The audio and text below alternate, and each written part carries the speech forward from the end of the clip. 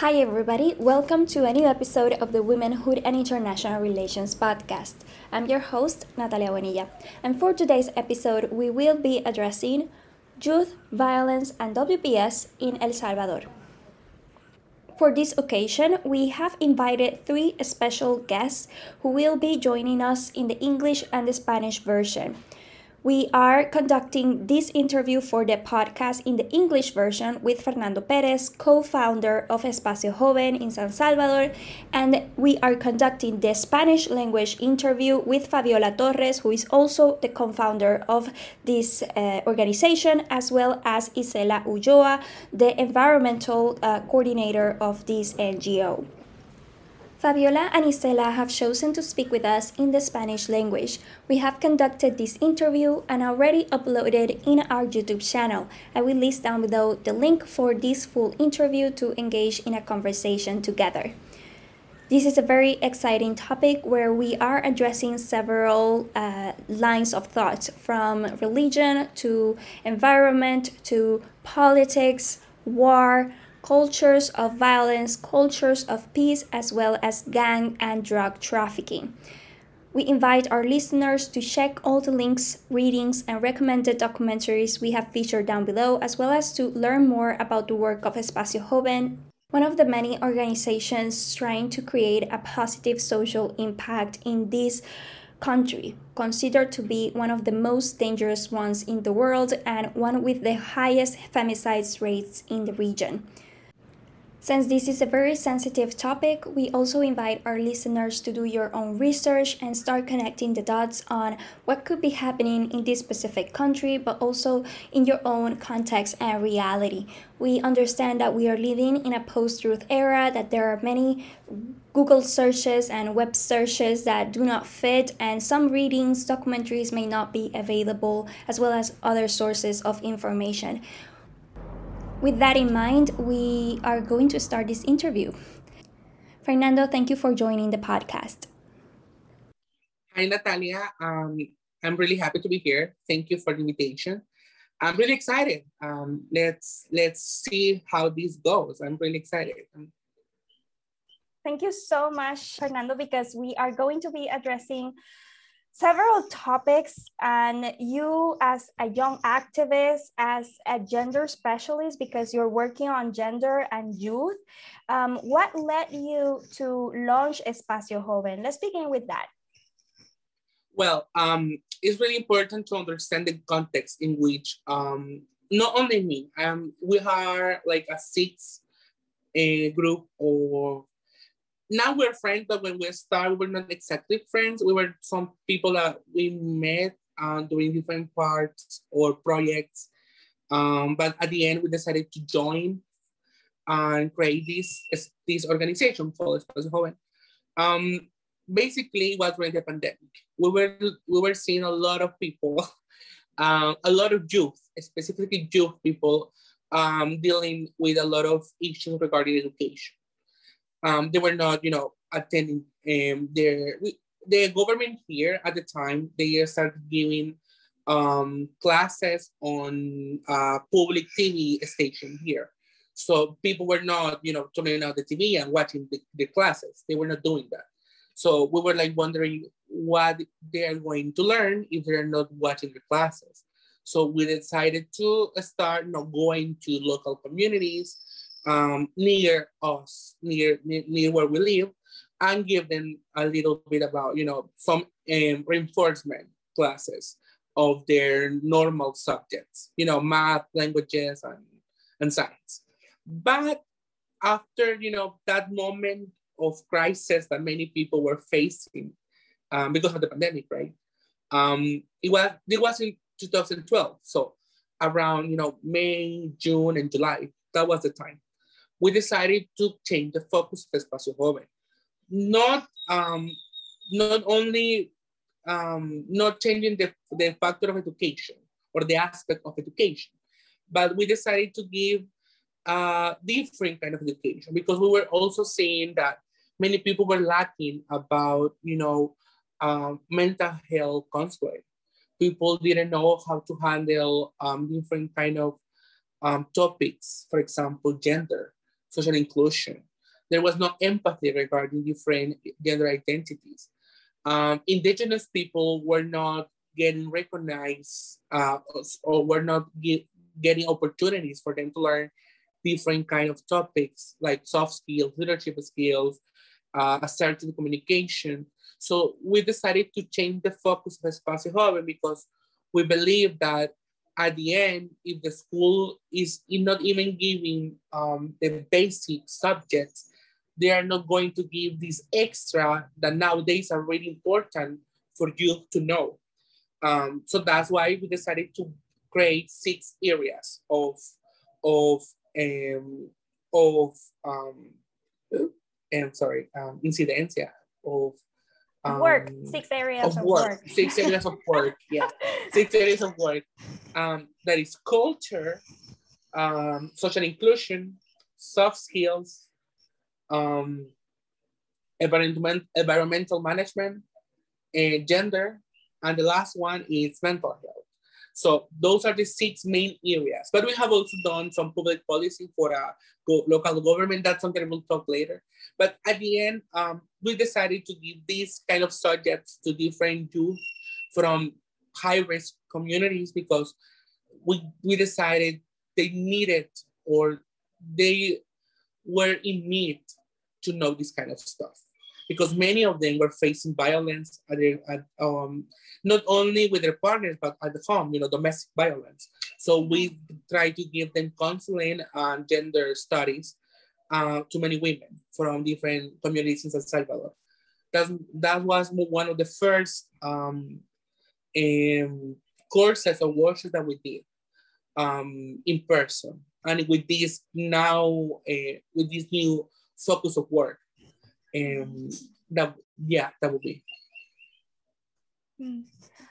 I think it's important for our listeners and our viewers to understand the context of El Salvador because your work is placed under a certain set of circumstances that, were product of a long history of violence. El Salvador is considered to be one of the most violent countries in Latin America and also in other parts of the world. It has one of the highest femicides rates in the region. And there are many aspects that we can address in terms of gang violence to, drug trafficking and corruption from government and many more. Just for everybody out there that may have some misunderstandings or misconceptions about what's happening in El Salvador, what's the current situation? You live there, that you were born there, like. Yeah. I understand. It's really important. The reason why we're choosing, I will answer in 2 parts. The one related to Espacio and the one related to my point of view of the whole stuff. Regarding Espacio Joven, the main reason why we decided also to give these new 6 areas of work and working on local communities, but not all of them, the vulnerable ones, and the ones that are high risk of getting or suffering from violence, is because, as you said, here many women suffer domestic violence from their partners and their families, and many of them are not able to report this because some of those men, because are mostly men, are part of the gangs here. So going back to what I said at the beginning, one of the first workshops that we did was with women from, I will say the name, I don't know who I did it, but in Tineti. That's a community here in San Salvador in which the women are housewives from gangsters. So they control them, basically. 2 of them were suffering from psychological violence and sexual violence. Those 2 are the ones that were more eager on getting counseling. At the beginning, we didn't know why, but because we were, beginning, it was, if I'm not mistaken, around November 2012, was 2020? Yeah, October, if I'm not mistaken. It was really earlier of our activities. It was really earlier. So we were not, doing the consonants that we do now.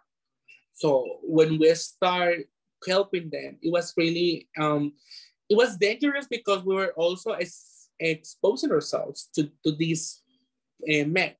So what we did was give them help during their sessions, but we were saying that they were giving aircraft classes, for example.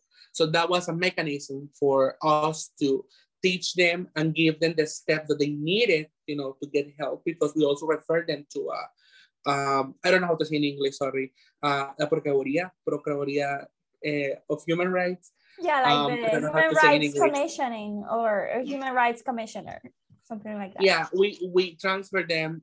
We refer them to a specialist from that institution, and he was the one that took the case and helped them. But what I'm trying to say is that the first classes that we were giving them were, soft skills. But when we realized there was something wrong there, we give them gender studies and we give them counseling. But publicly we said that they were getting aircraft, kind of, things that do with your hands, because the people that they live, they didn't. If they knew what was happening, probably something will happen to us or to them. So that was the first case in which we help in a situation like that, and in which we also have as an organization, have to help these vulnerable cases. On my personal experience, I have worked on many institutions. One of the first ones that I worked was on a public institution called Instituto Municipal de la Juventud. That's basically the Job Institute of San Salvador. We work with youth from 6 districts of San Salvador, and many of them were part of gangs. So when we went to the communities and give them workshops, that's another stuff, workshops or activities from the institute. There were a lot of people that were always there watching us every single move that we did. Like every single thing that we were teaching, doing, giving. We also gave kits of with a little lunch. We also gave books, stuff like that. So they were always checking what we were giving to them and what we were teaching them. In 2 occasions, these people entered the classroom or the space where we were given these kind of workshops, and they took their guns at us, and it was pretty scary because, it was my first job. I have like 18 years old. I have 19 years old. I was really scared at the time, and that was a reality. And I have always lived in some privilege that I didn't see that before. So when that happened, I didn't know what to do. I was shocked. I was speechless. And the other person, the other co-worker that was with me was like, what is going on? How can we help? He was really calm. He was trying to negotiate and make and talk with him, and it was kind of scary because I just froze. I didn't know what to do. The other person was the one that basically was dealing with the whole situation. That was my first experience, with the huge issue that we have here that many people don't talk about, because we are really a divided society. If you go to a sector of we call it colonia, maybe it's called suburb, that would be the translation, suburb or sector. Each one is divided, either for the 18 or the 13. There are 2. There is another one, but the other one is not that important here. Those are the 2 main ones. So you have to be really careful in which one you are from, or which one you are closer to, because you cannot go to a different one, because you might end up killed or captured. So what? Yeah, Fernando, what? Yeah, that's something that happened to many youth that we have to give them help on the institution, well, it was a public office, so we also have to deal with cases like those.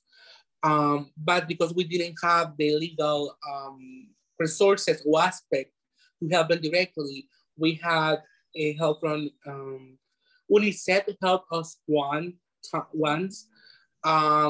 This Procuraduría, as I told you, helped us too. ACNUR helped us because there were a lot of people that were also coming from the States, and because they were they migrate from the houses to get better opportunities, to a different country, but they were sent back. So these youth were also vulnerable because they were trying to get away from this, but at the end they returned, and most of them lost their houses, their incomes. So ACNUR also was helping here with those cases. But this is something hard that many people don't believe this. I didn't believe that before. Like, as I told you, I was a really privileged boy. Even if I went to a public school, but even there in the public school, I didn't see anything so dangerous that maybe people might describe on their public schools. Everything was kind of neat and safe. But once I started working there, I saw what everyone was talking about. Like, my eyes were open, and I saw that these struggles are actually happening. I don't know, like fiction, because sometimes you saw the news and you see they're, being exaggerated, or are being, amarillistas, are being like, oh, let's say this, it will be impact to a lot of people. Say this and people will get scared. So I didn't believe that. Once I saw it, I was shocked. Like, I didn't know that was actually dealing a huge stuff here. And one important thing that corroborates what I'm saying is that on your ID, we call it DUI, DUI, the DUI, the ID, you can choose to change your ID address without giving any document, without giving anything, because if you are on a community that is not from your gang, and you lie, they take your ID, and with that they identify where are you from, and some of them are killed there. Or wait, this is still happening today, like, or yes. this? Yes, even wow. I have to say this, it has increased. I mean, it has increased. Yes. And I have to say something, and I will be a little controversial here. Before this current government, this matters issue has always been here. Like, this is not something new. Like, it has been for after the peace accords that we have here. But what happened is that during the Mauricio Funes, that was a previous president,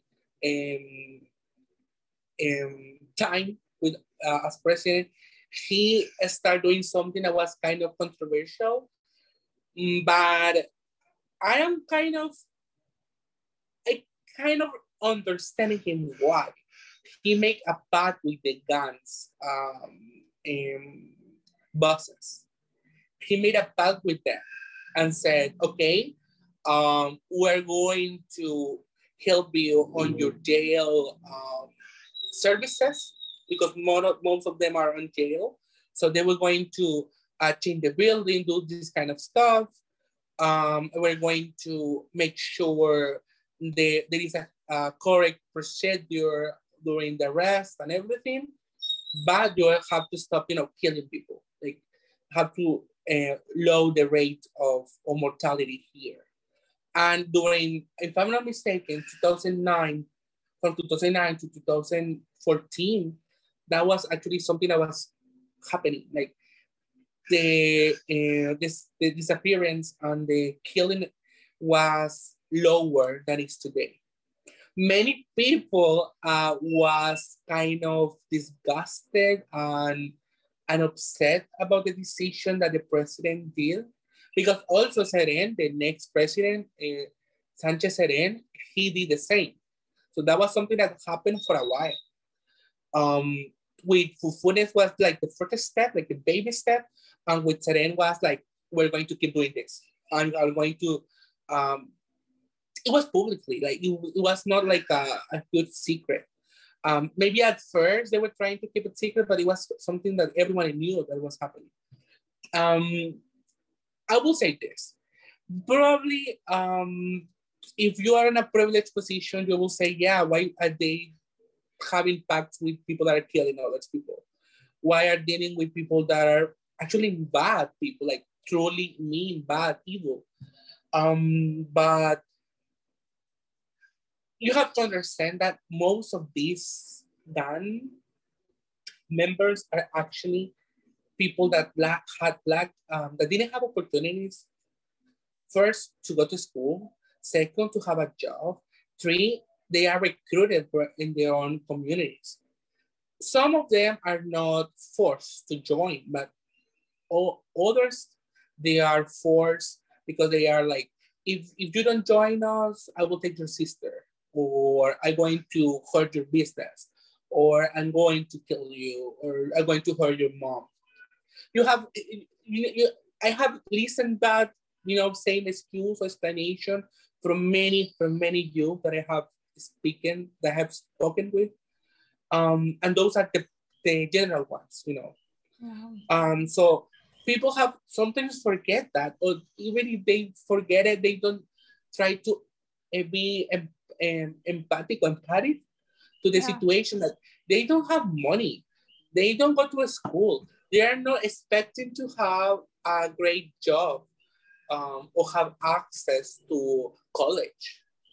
So, I mean, what they have left is this kind of community or family or adopted family that will give them, the support and the money they need to sustain themselves and their family. So they are evil, but they give me food. So it's something like, it's kind of basic, but that's actually what happened. But it's a cycle of violence. That's the cycle. Exactly. I mean, and it has been going on after the peace accord. Like this, probably the main way for this to start was way back 2002, 2003, when this just was the beginning. People were coming from the States because many of them were people that were from the States, like the migration, I don't know how to say in English, los retornados, those that were like deported from the US. Deported from the States before,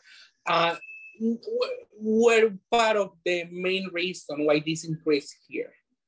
Okay, I want to unpack for like the listeners that are trying to make sense of this story. There's a history of El Salvador that we can date to colonial times, and we can focus on the 20th century, which had a lot of things going on, from the revolution to the civil war to the peace accord in the 1992 to the gang and drug trafficking and the different cartels and everything. But one key player in terms of gangs, and we will list down below in the description box some documentaries that explain the whole gang situation in El Salvador, is that due to the violence and to the lack of opportunities or the lack of jobs and food, etc., some people had to migrate and cross over the borders from Mexico, walk even, and get to the United States. Most of these people back in the 1980s, 1990s got to California. And in California, there was there were several states, yes, but specifically in California, people had to resort to gang violence in order to survive. El Salvadorian people had to survive, mostly men. And mostly men, those were the ones that after this peace accord and due to US policies, etc., got deported back. And I wanted to, you have to remember that they were migrating from here because of the civil war that we were having. We don't even call it war. We call it conflict because at the end, you know, the two sides were doing their stuff that were not necessarily good, and so people didn't know where to go. Like one side is killing me, the other side is killing me too. So what I have left? And you have to remember that also Nicaragua was dealing with the same stuff next, really near El Salvador. So Guatemala has their own conflicts too, but they didn't know what to do, so they decided to migrate there. So those, as you were saying, those are the ones that returned back. But it's horrible because, you know, I mean, it's not. It's interesting to note that it's not that gang violence appeared out of nowhere and people from El Salvador wanted to engage in gang violence. Like that was like a symptom or a result of trying to survive elsewhere. And exactly, that is, it's really sad, but and also I think something that is really, I will add this. There was no, I don't know if it's a mental health process, but there was no conciliation process between each side, between the families that were damaged during the conflict. Like people were like, after the peace accords, everything was fine. Like what happened before is the past. Now is the present. Let's move on. And people were suffering. Like there are many children that are lost during that time. Parents that lost their children until this day, they don't know where they are. Of course, they are dead. Most of them were killed on, we call it fosas. I don't know how you say in English, but on fosas, they put a lot of bodies. So, it's heartbreaking, but the government at that time was trying to move on so quickly that forgot that people needed to heal first. Like there needs to be like a reconciliation process. Exactly. It's not only, and I think that's something that we talk about in the podcast a lot, which is the concept of negative peace. Like all these peace accords, they are framed under the notion that once the ceasefire happens, then suddenly we are at peace and there's no peace building process needed afterwards. There's no desire to, you know, forgive one another and hug each other. Like leave that stuff to, you know, civic society actors, because the government has other important stuff to focus on. And I think that's harmful for the construction of peaceful societies after the conflict, after any armed conflict. In this specific case of the 1992 peace agreement, and I don't want to stay forever in the history, but I think it's important just to focus on understanding the problems that we are facing today, because they do not appear out of the vacuum. So suddenly the peace accord happened in 1992. You said, you know, everything's fine. The government was like, la, la, la, I'm going to continue forward, whatever. Then what happened with the gangs? They continue spreading, you know, creating other groups. You know, what was the situation with the education? How has this conflict, the civil war or the conflict, affected, for example, gender relations, masculinities?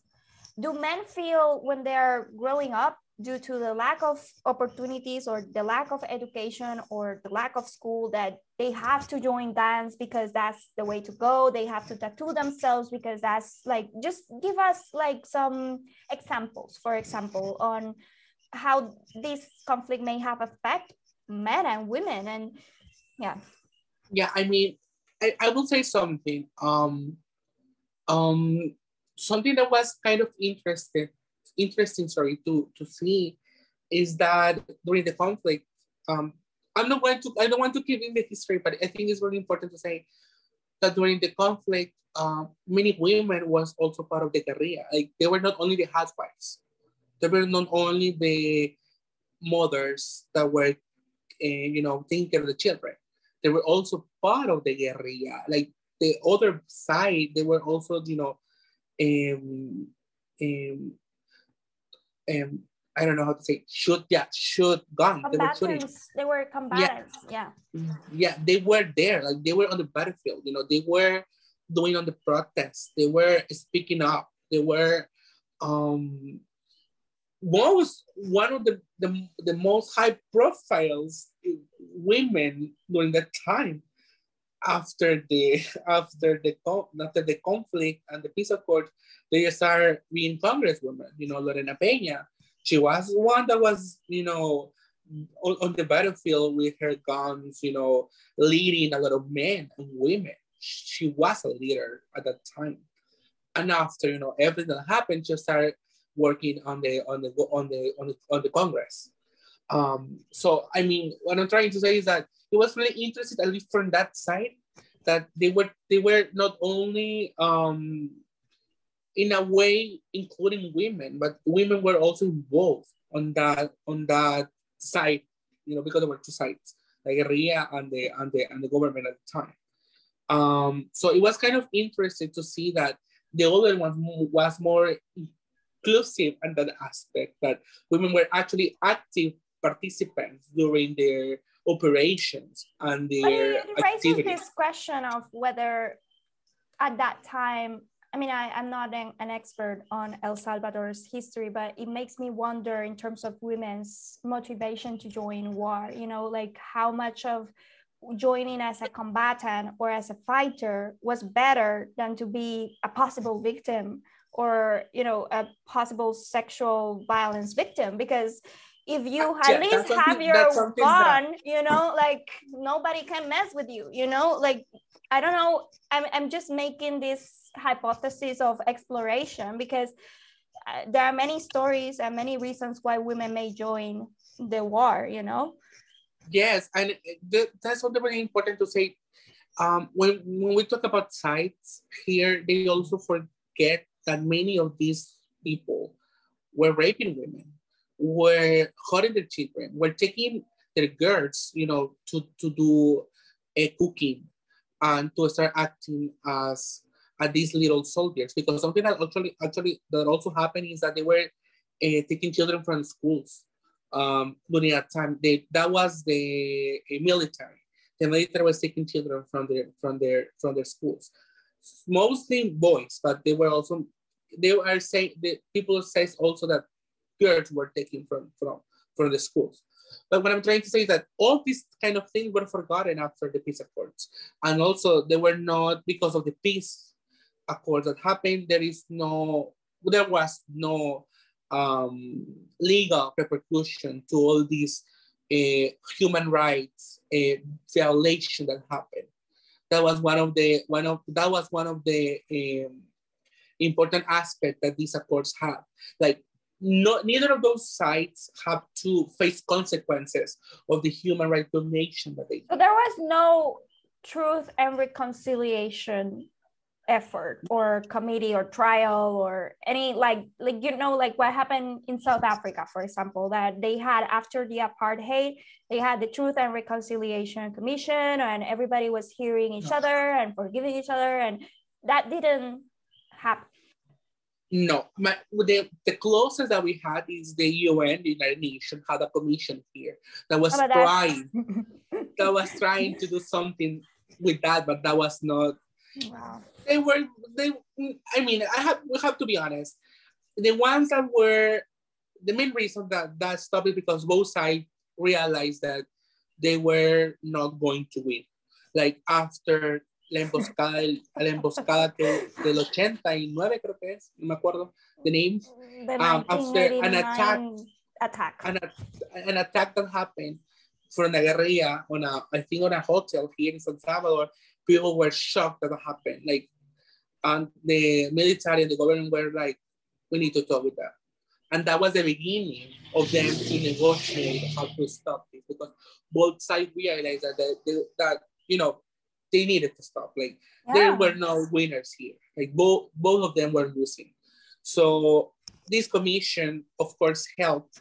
And also there was a pact in Guatemala, in Mexico.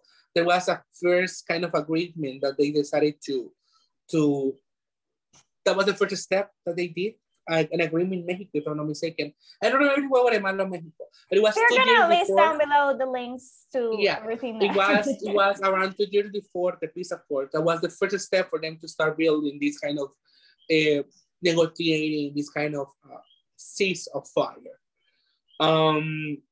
But after these accords and everything, what they did, and I think that was some kind of the only thing that was positive that happened, that was trying to deal with this, is that they took a lot of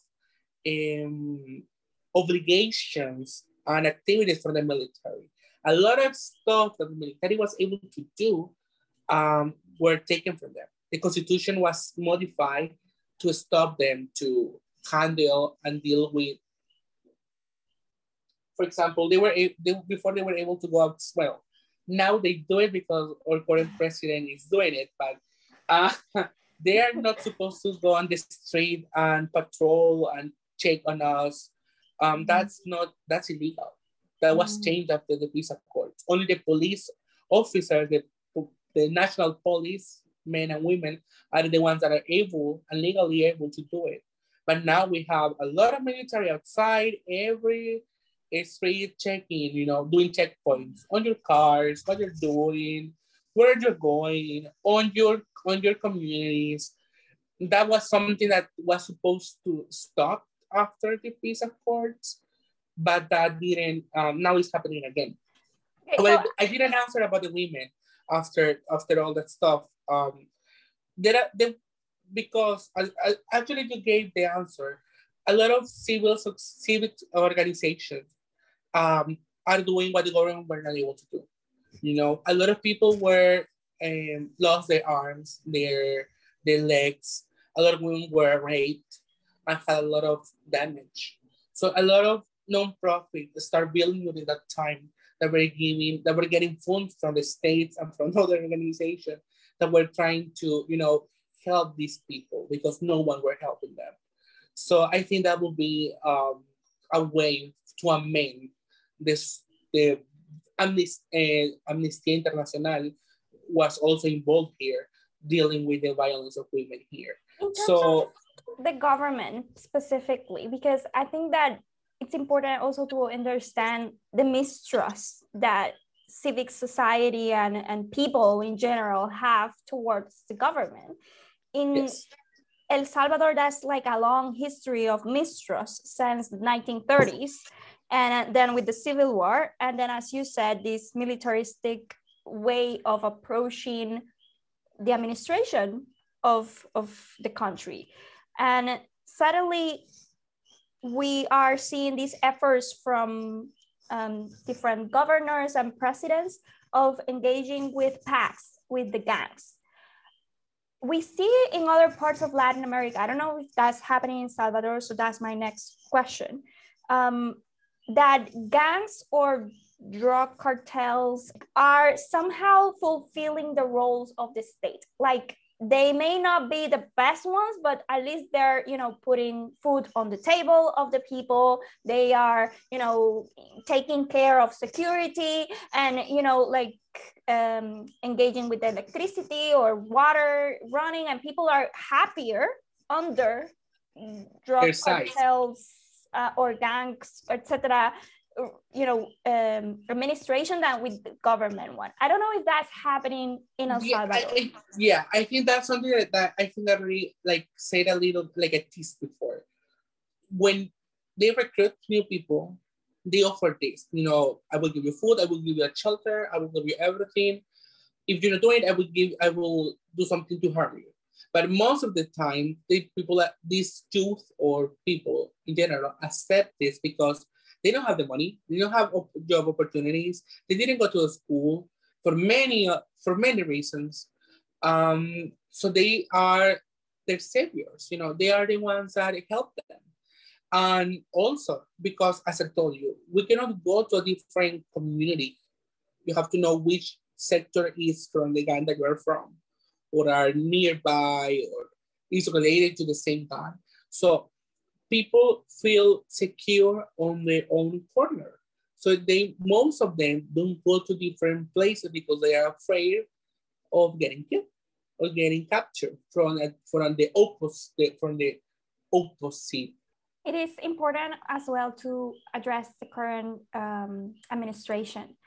Yes. Nayib Bukele, who is the current president, in regards to the gang violence, has said that his government is not going to do any pact with the Yes. gangs, and in a different way of trying to tone down the corruption, trying to solve the issue with the gangs without complicitly abiding by the rules, which was something that I've heard in an interview that he did. Like he's not going to recognize them as political or formal authorities at any point. So that's why he's not going to negotiate with the gangs. And is it possible that this decision of not wanting to negotiate with them, as other presidents before him did, is causing or helping cause this increasing violence? I will say this, and I will be really careful with this. The president, all of the presidents have always their security policies, have always been like focused on attacking, no prevention. And that has been an issue every single administration has faced. It's not prevention, it's attacking directly to the gangsters. Gangs. But, this president, what has, changed a lot is that he has increased the budget of the military. He has reduced the budget of education. I have been proactively promoting youth to enroll in the military. Like he has been asking for them to be a military, something that the previous presidents didn't do. He has been promoting their value, their activity, their authority beyond the others ever did.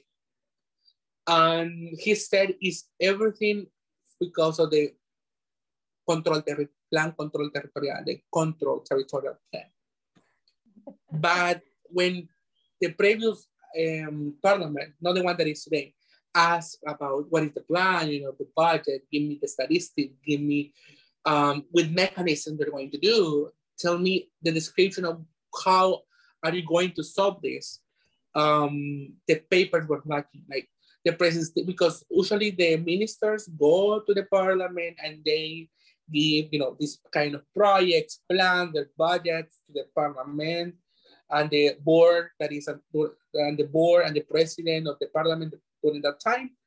And those documents were lacking.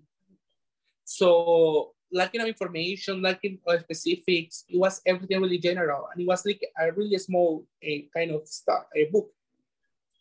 So we don't know exactly what that plan is supposed to do. Like there is no kind of data specifically that says this is how it's going to work, because the president only announced each time a new phase, phase 1, phase 2, phase 3, phase 4. But what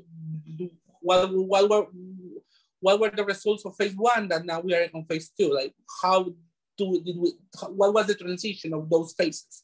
There is nothing, there is no, or no information about those stuff. The president also has been really lacking of speaking up about the disappearance, about feminicide.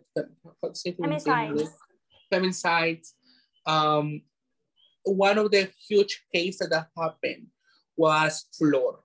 Flor was a woman that was captured and then was found dead. But during the process of those two, the president and the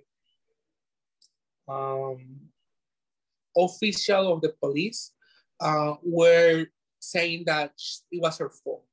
Like, we didn't know what was happening. They were not going to do anything. But after the case was really, publicly, people were really speaking up about her and all the other disappearances, they start changing their script. Oh, we're going to find Flor. Yeah, Flor. There was a hashtag. I don't remember the name. but they were starting promoting that, everyone. That was the first time the government was trying to I don't know if it's join, but to try to at least kind of police what the public was asking. At the end, Flor was found. Her remains, of course, she was dead. She's dead. Why is there so much violence in El Salvador? Yes. And a lot of hatred towards women, towards LGBT community. But what is the cause? I mean, from your point of view and understanding, okay, what is driving? Is it money? Is it religion? Is it politics, ideologies? Is it hatred, like you say, hatred towards one another that makes people want to kill? Because it's not about the killing itself. It's also about the type of killing and how these are very gruesome murders. Like, this is not... Yes, they are. I mean, it's kind of sad to say this. I don't want to offend anyone that may see this or read this or listen, but I think in my own perspective, besides the matters, from your point, I think religious is a huge aspect that instead of helping and contributing something good, most of the times here at least it's something bad, because I don't want to discriminate, because people from the rural areas, they lack of educational opportunities. There are no public schools there. There are not, even if there are public schools, there are no teachers. Also, that's something really important to say. There are no teachers there. Or teachers sometimes abuse their students, because there have been cases where that happened. So besides all of that, they don't have sometimes opportunity to learn, to read, to write. So the jobs are not the best ones. But also, most of them use the Bible, because I will say that, use the Bible as an excuse to act and to promote some values that they think are the right ones. Many women don't work because they are not supposed to work. The man is the one that is supposed to provide the food, the money, and depending of which But case, is the Bible being used by the gangs to also no. The gangs are using the Bible, or no. In general, in the rural areas, there are a lot of cultos, a lot of religious organizations. Like, there are a lot of here, a lot of those, like a lot of them. So in Puerto Rico as well. Yeah, many of them, the pastors, I don't know how to say in pastores, the pastors promote those kind of messages publicly, also on radio stations. They have their own radio station. They speak of the perfect wife. They speak against LGBT community, that they are awful, that they are a monster, they are Satanists, they are so it's the devil's son. Yeah, I have heard that. They have said that to me in front of me. And it's really sad, because they use something good. Religion is not supposed to be bad. It's supposed to help you, to give you spirituality, to have some good in you. But here, they promote this message to promote hatred. It's like what happened prior to the Rwandan genocide. The use of the radio to spew hate towards the Hutus and the Tutsis, like the use of media and the language being used by whoever has control over the resources, or like the pastor, the church, or like the radio or whatever, controls the narrative and affects people's perception towards one another. And if everything that you're hearing on radio and on the church and on the Bible or whatever is bad, or everybody, enemy is the enemy, whoever doesn't, whatever, then that's going to continue reproducing the violence. And yes, that's a very daunting situation. Yeah, I mean, and it kind of also, but I mean, another aspect, not only rural areas, but also, on the urban areas. If not all, I think all of them are on the private schools are religious schools, like either Catholic, Evangelical, Séptimo Día, I don't know how to say that, Mormons, like each single private school, most of them are, even if not each one, I mean, most of them are part of the religion. A religion, yeah. Yeah. So they call it Salesianos, Maristas, and all those kind of stuff. So most of them also on the classroom promote those kind of messages, because there are nuns giving classes. There are I don't know how to say that, fathers giving classes. So of course they have other values, and they're going to promote these kind of messages. Okay, I have a question regarding religion and regarding yes. the peace. Why isn't that religious people and all these, like, once again from your perspective, right, but it's not using the religion for the peace, like promoting the peace accord or promoting the women, peace and security agenda, like moving the language towards something that builds rather than destructs?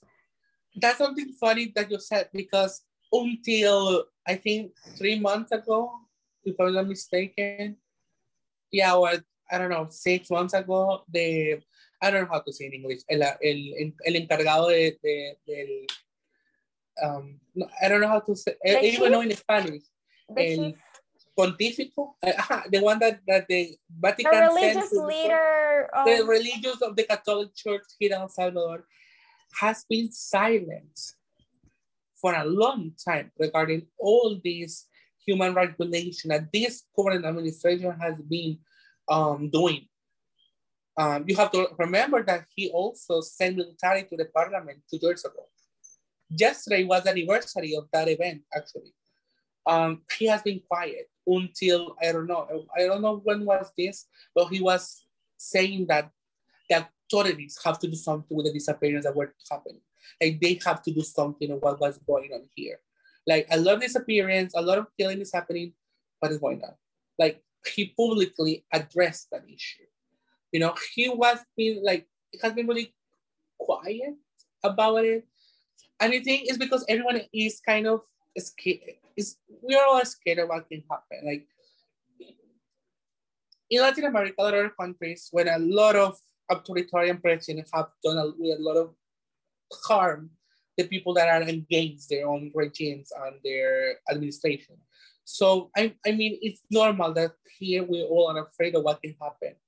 People on the protests are being controlled with drones, and the police are going there, taking pictures, asking for our names.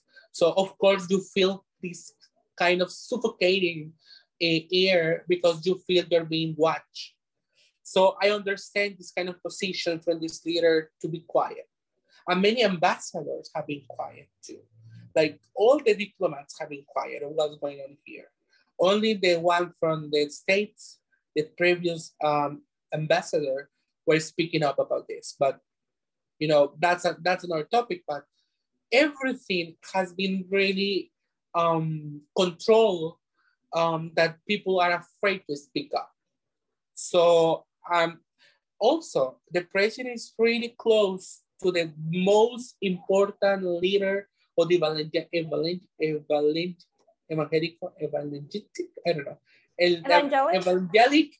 sector here. He is one of his closest friends. He publicly supports what the president is doing. In their cults, he is addressing, not the issue, addressing what the president is doing for good. He is talking about the image and the work he's doing during each cult session that he has on his huge church. We call it Toby. That's the name of his name, Toby. Toby is the main, he's also a media favorite. He has his own channel, has his own late show. He goes and speaks wonders about this administration. Sorry. he speaks wonders about this administration. So the media is also in his favor. So I mean, okay, so yeah, in that terms will of, answer. no, this is like very complex. Like we had the politics and the military and the government that, you know, people don't trust necessarily on the government, or the government law not has, it doesn't have much legitimacy in some areas because they are being controlled by the gangs. And then you have gang violence, you have you know, religious violence, you also have state violence or military violence or structural economic violence, etc. We can talk about all this. How is it affecting people in a gender way? For example, do you feel that in the society people are more pressured to be more masculine or more, you know, powerful, like very stereotypical masculine, or more feminized, like women are victims always? Or do you feel like the LGBTQ plus community or people that associate non-binary are experiencing harder the violence? Like what's happening to people, like human security here? Well, it's a lot of good press. I will start with this, and that's the one that breaks my heart the most. Transgender women are dead by the age of 25. Like their mortality rate, the mortality rate is not above the 30 years old. Like many transgender women are killed not only by their partners or their family, but people on the streets. Like the case that was really heartbreaking was a woman that was killed in a public plaza, in a public space, with a rock, and nobody did anything about it. Like she was getting beaten with a rock, and people said nothing. So here, I think people don't get, but they don't understand, because here there is a confusion between sex and gender, and also because of the religious aspect, people don't like to speak about diversity. Like, here is a huge taboo. Like diversity, it's something that people don't like to speak publicly. Probably I have seen a change in San Salvador itself, like the municipality, the capital, has been like promoting and doing the march and doing these workshops, doing these campaigns that to be more inclusive. That have probably here that has changed, but besides, you have to understand, Salvador has 14 departments or 14 states. So that you're doing something good only in one doesn't change the mindset of the other people outside this place. Like the whole country needs to have a mindset to be more open, to be more inclusive. That will be the aspect of the LGBT community. And also there are a lot of attacks from the police officers. Even though there are a lot of promotions. The police attacks people. Yes. From the LGBTQ. Yes, there have been already some legal cases in which they have reported the abuses the police did. So that has been something good, because these people have spoken up and have reported. So that's good. But they have the people that are supposed to protect them also hurt them. And regarding the masculine and feminine aspect, I think I will be honest. In that aspect, I don't know exactly if that will be the right answer. But what I have seen at different civil society organizations, they have been starting to promote this with future Congress, women and men. Like they have been starting to approach courses. Sorry, my cat. Regarding my cat is here. Regarding new masculinities, new feminine approaches, because they are expecting that the new bills that are going to be approved by the parliament are going to be inclusive. Sorry, that's not my cat. Are going to be inclusive, are going to be gender focused, and also to promote human rights. So that has something that has been, going on for a while from their end to future congressmen and congresswomen, to also to activists like me, but to the public. There have been a few campaigns from the UN, from Plan International, but not that that I think in at least in my point of view, that has helped or have been working towards that. I haven't seen that for the public or for the general citizens. I don't see that yet. Is it possible that these bills can help people if there's so much violence? Like I will say this. Sadly, the reality is not. Sorry, the bills or law system doesn't reflect a reality, because I will say this, something really good about El Salvador, we have a lot of bills for a lot of types of violence regarding gender, regarding women, domestic, economic violence, symbolic violence. We also have something regarding symbolic violence. That has something that has been actually, there are a lot of precedents that people have present on the justice system. Most of those cases are actually won by the victims or the ones that are violated in some sense. So at least I see a lot of bills that have been happening for a while, that even this government, I will say this, and I will say it because I want to see that something pressure is good.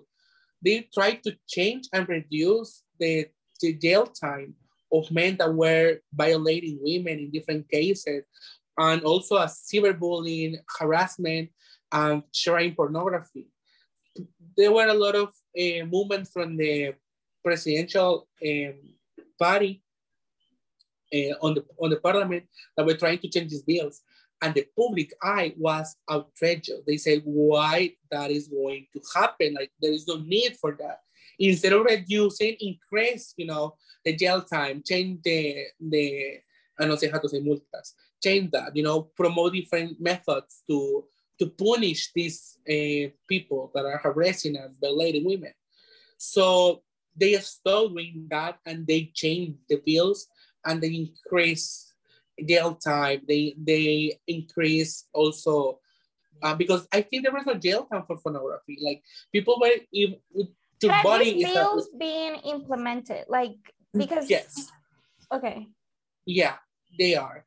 But the meaning is that also because of the macho culture that we have, when someone is abused in a way or want to report it, they feel ashamed. And actually, that's happening in a lot of countries. Yeah. That double victimization that happens when you speak up. So that is really hard, but it's happening more often than before. And that makes me proud, because many women are speaking up, and that's really great. Like, they are doing it, and many organizations from the civil society is helping them. They are promoting their cases pro bono, like for free. So that's something, at least on my point of view, it's great that we're doing here. But as I said before, that's what I see here on the metropolitan area. Yeah. San Salvador, La Libertad, the ones that are really close here. I don't know if the rural areas are that's being applied there, but at least what I have seen here, I think it has been a really good perception, at least in my end. Yeah. Fernanda, I have 3 last questions to end this interview. First one is, what has been your experience being born and raised in El Salvador? Growing up as you are, like, what has been your experience with gender? Wow, I would say deal with a lot of shame. I was really, growing up, it was really hard because I would always remember this from my stepfather. There was a report of a woman that was abused, and he was saying she deserved it. She was wearing a really short skirt. She was really provocative. Women are the ones that are looking for that. And I was like, I didn't know about that. I was around 10 years old. I didn't know about, because I also, as I told you, I live in a privileged bubble. So violence, the abuse that many people are suffering, I didn't know about that. I was really childish. I know my little bubble, so I didn't know outside my little bubble and box. So I heard a lot of comments like those. For a long time, I believed that. I will have to be honest. Like I was remembering a lot of stuff that I heard, like gay people like me. They're the devil. So I always remember, because I was born in a Catholic family. And I love my grandma. My family has been really supportive, but earlier in my early years, they were not that supportive. They are really now really progressive and really open and beautiful people. But before, they were not that beautiful. So they were really mean to a lot of youth that were from the community. I believe me, that was the one that I have always remember. One transgender woman took my hand, and my grandma, when she left, she gave me a hand sanitizer to clean my hands. I didn't know why. And now I realize it because she took my hand. Like that kind of hatred and disgust, and kind of, to see someone being disgusted by something so mundane, it was really hard, to unpack and to change that, because I saw that really earlier in my life. Um, I have to be honest. I think at least for a man to change has to be disconstructing yourself first, like,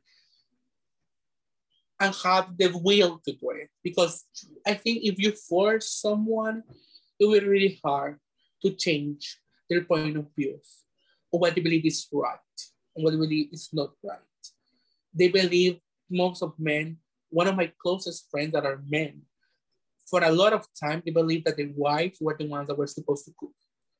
And I was like, why? Even my brothers, they were always like, I want a wife that will cook. And I'm like, why? What can you cook? You only have to, when I was a child, just don't use an egg and you will have something to eat.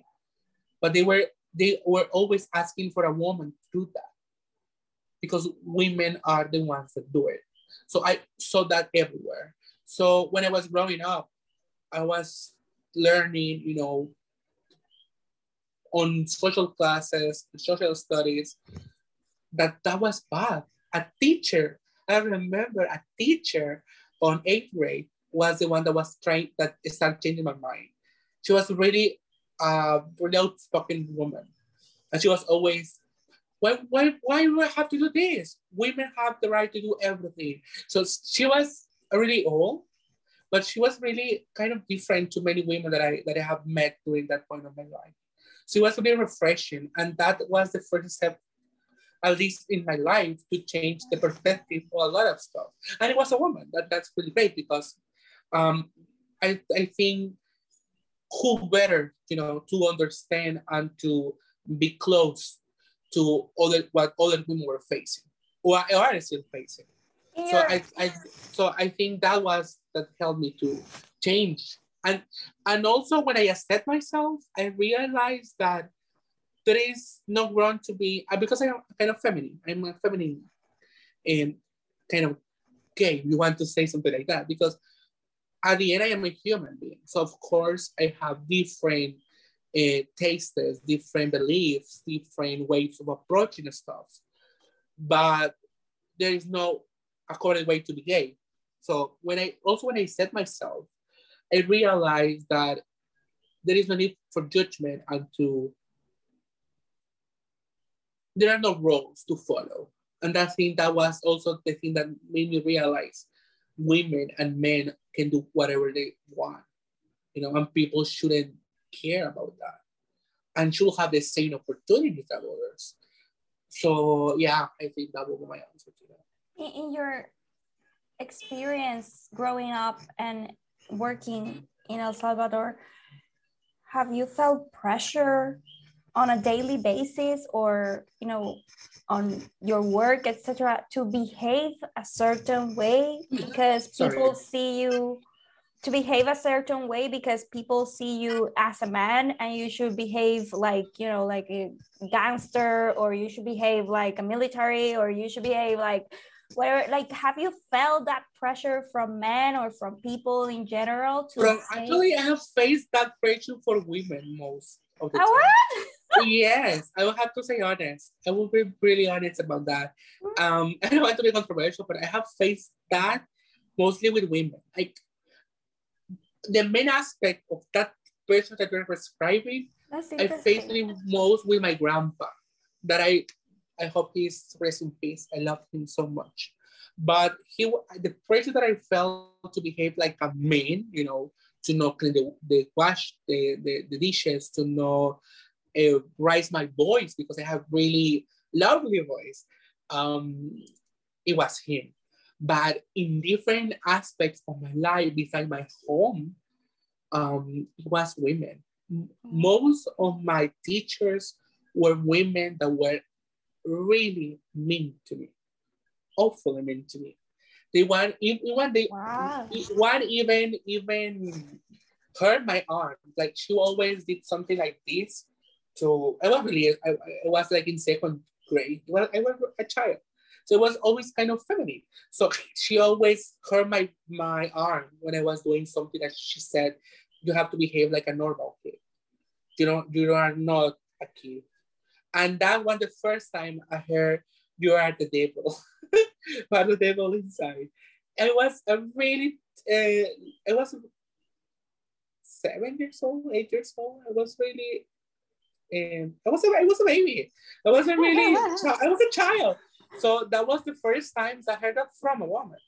And during the last time I had to face something like that, that was really in a big way, was in high school. The principal, she was a woman. Wow. She was really mean to me publicly.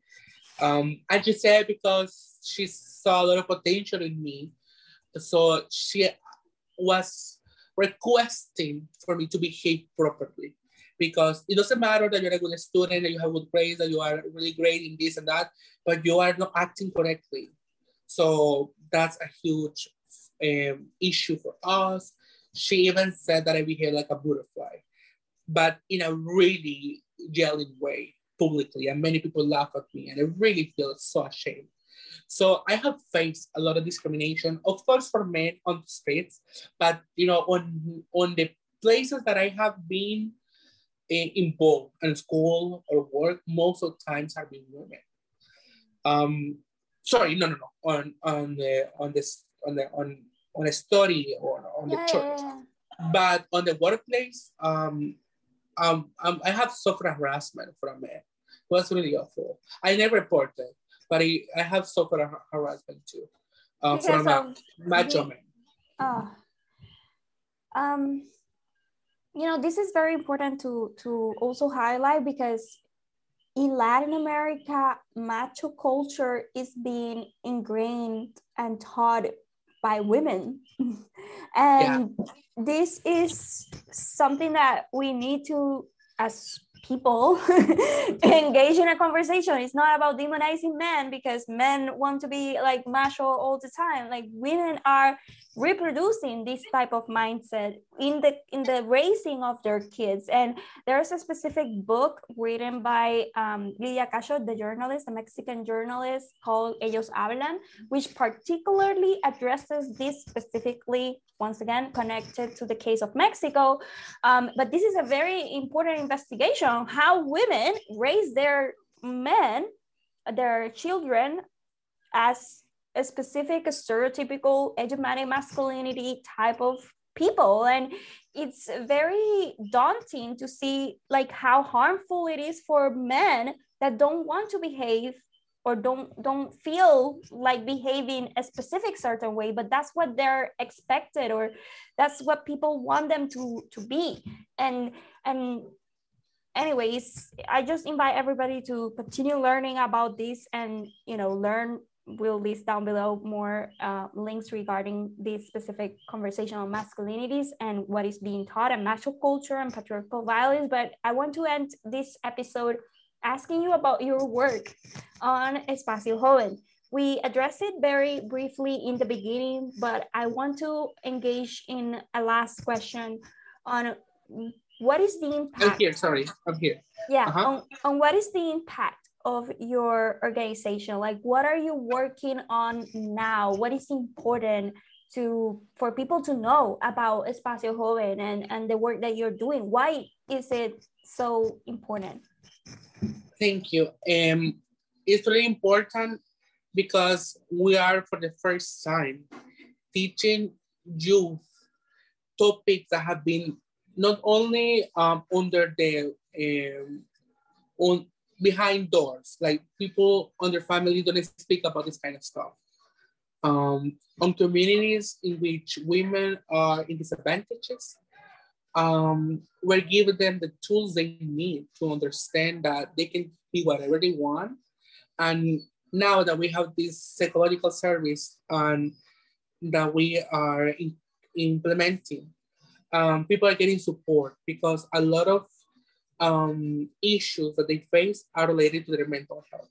So now we're increasing their opportunities not only for educating themselves, but also to increase their wellness and their well-being. And that's really important because it has been corroborate that if you have a good well-being and wellness, you will increase your own performance in different aspects of your life.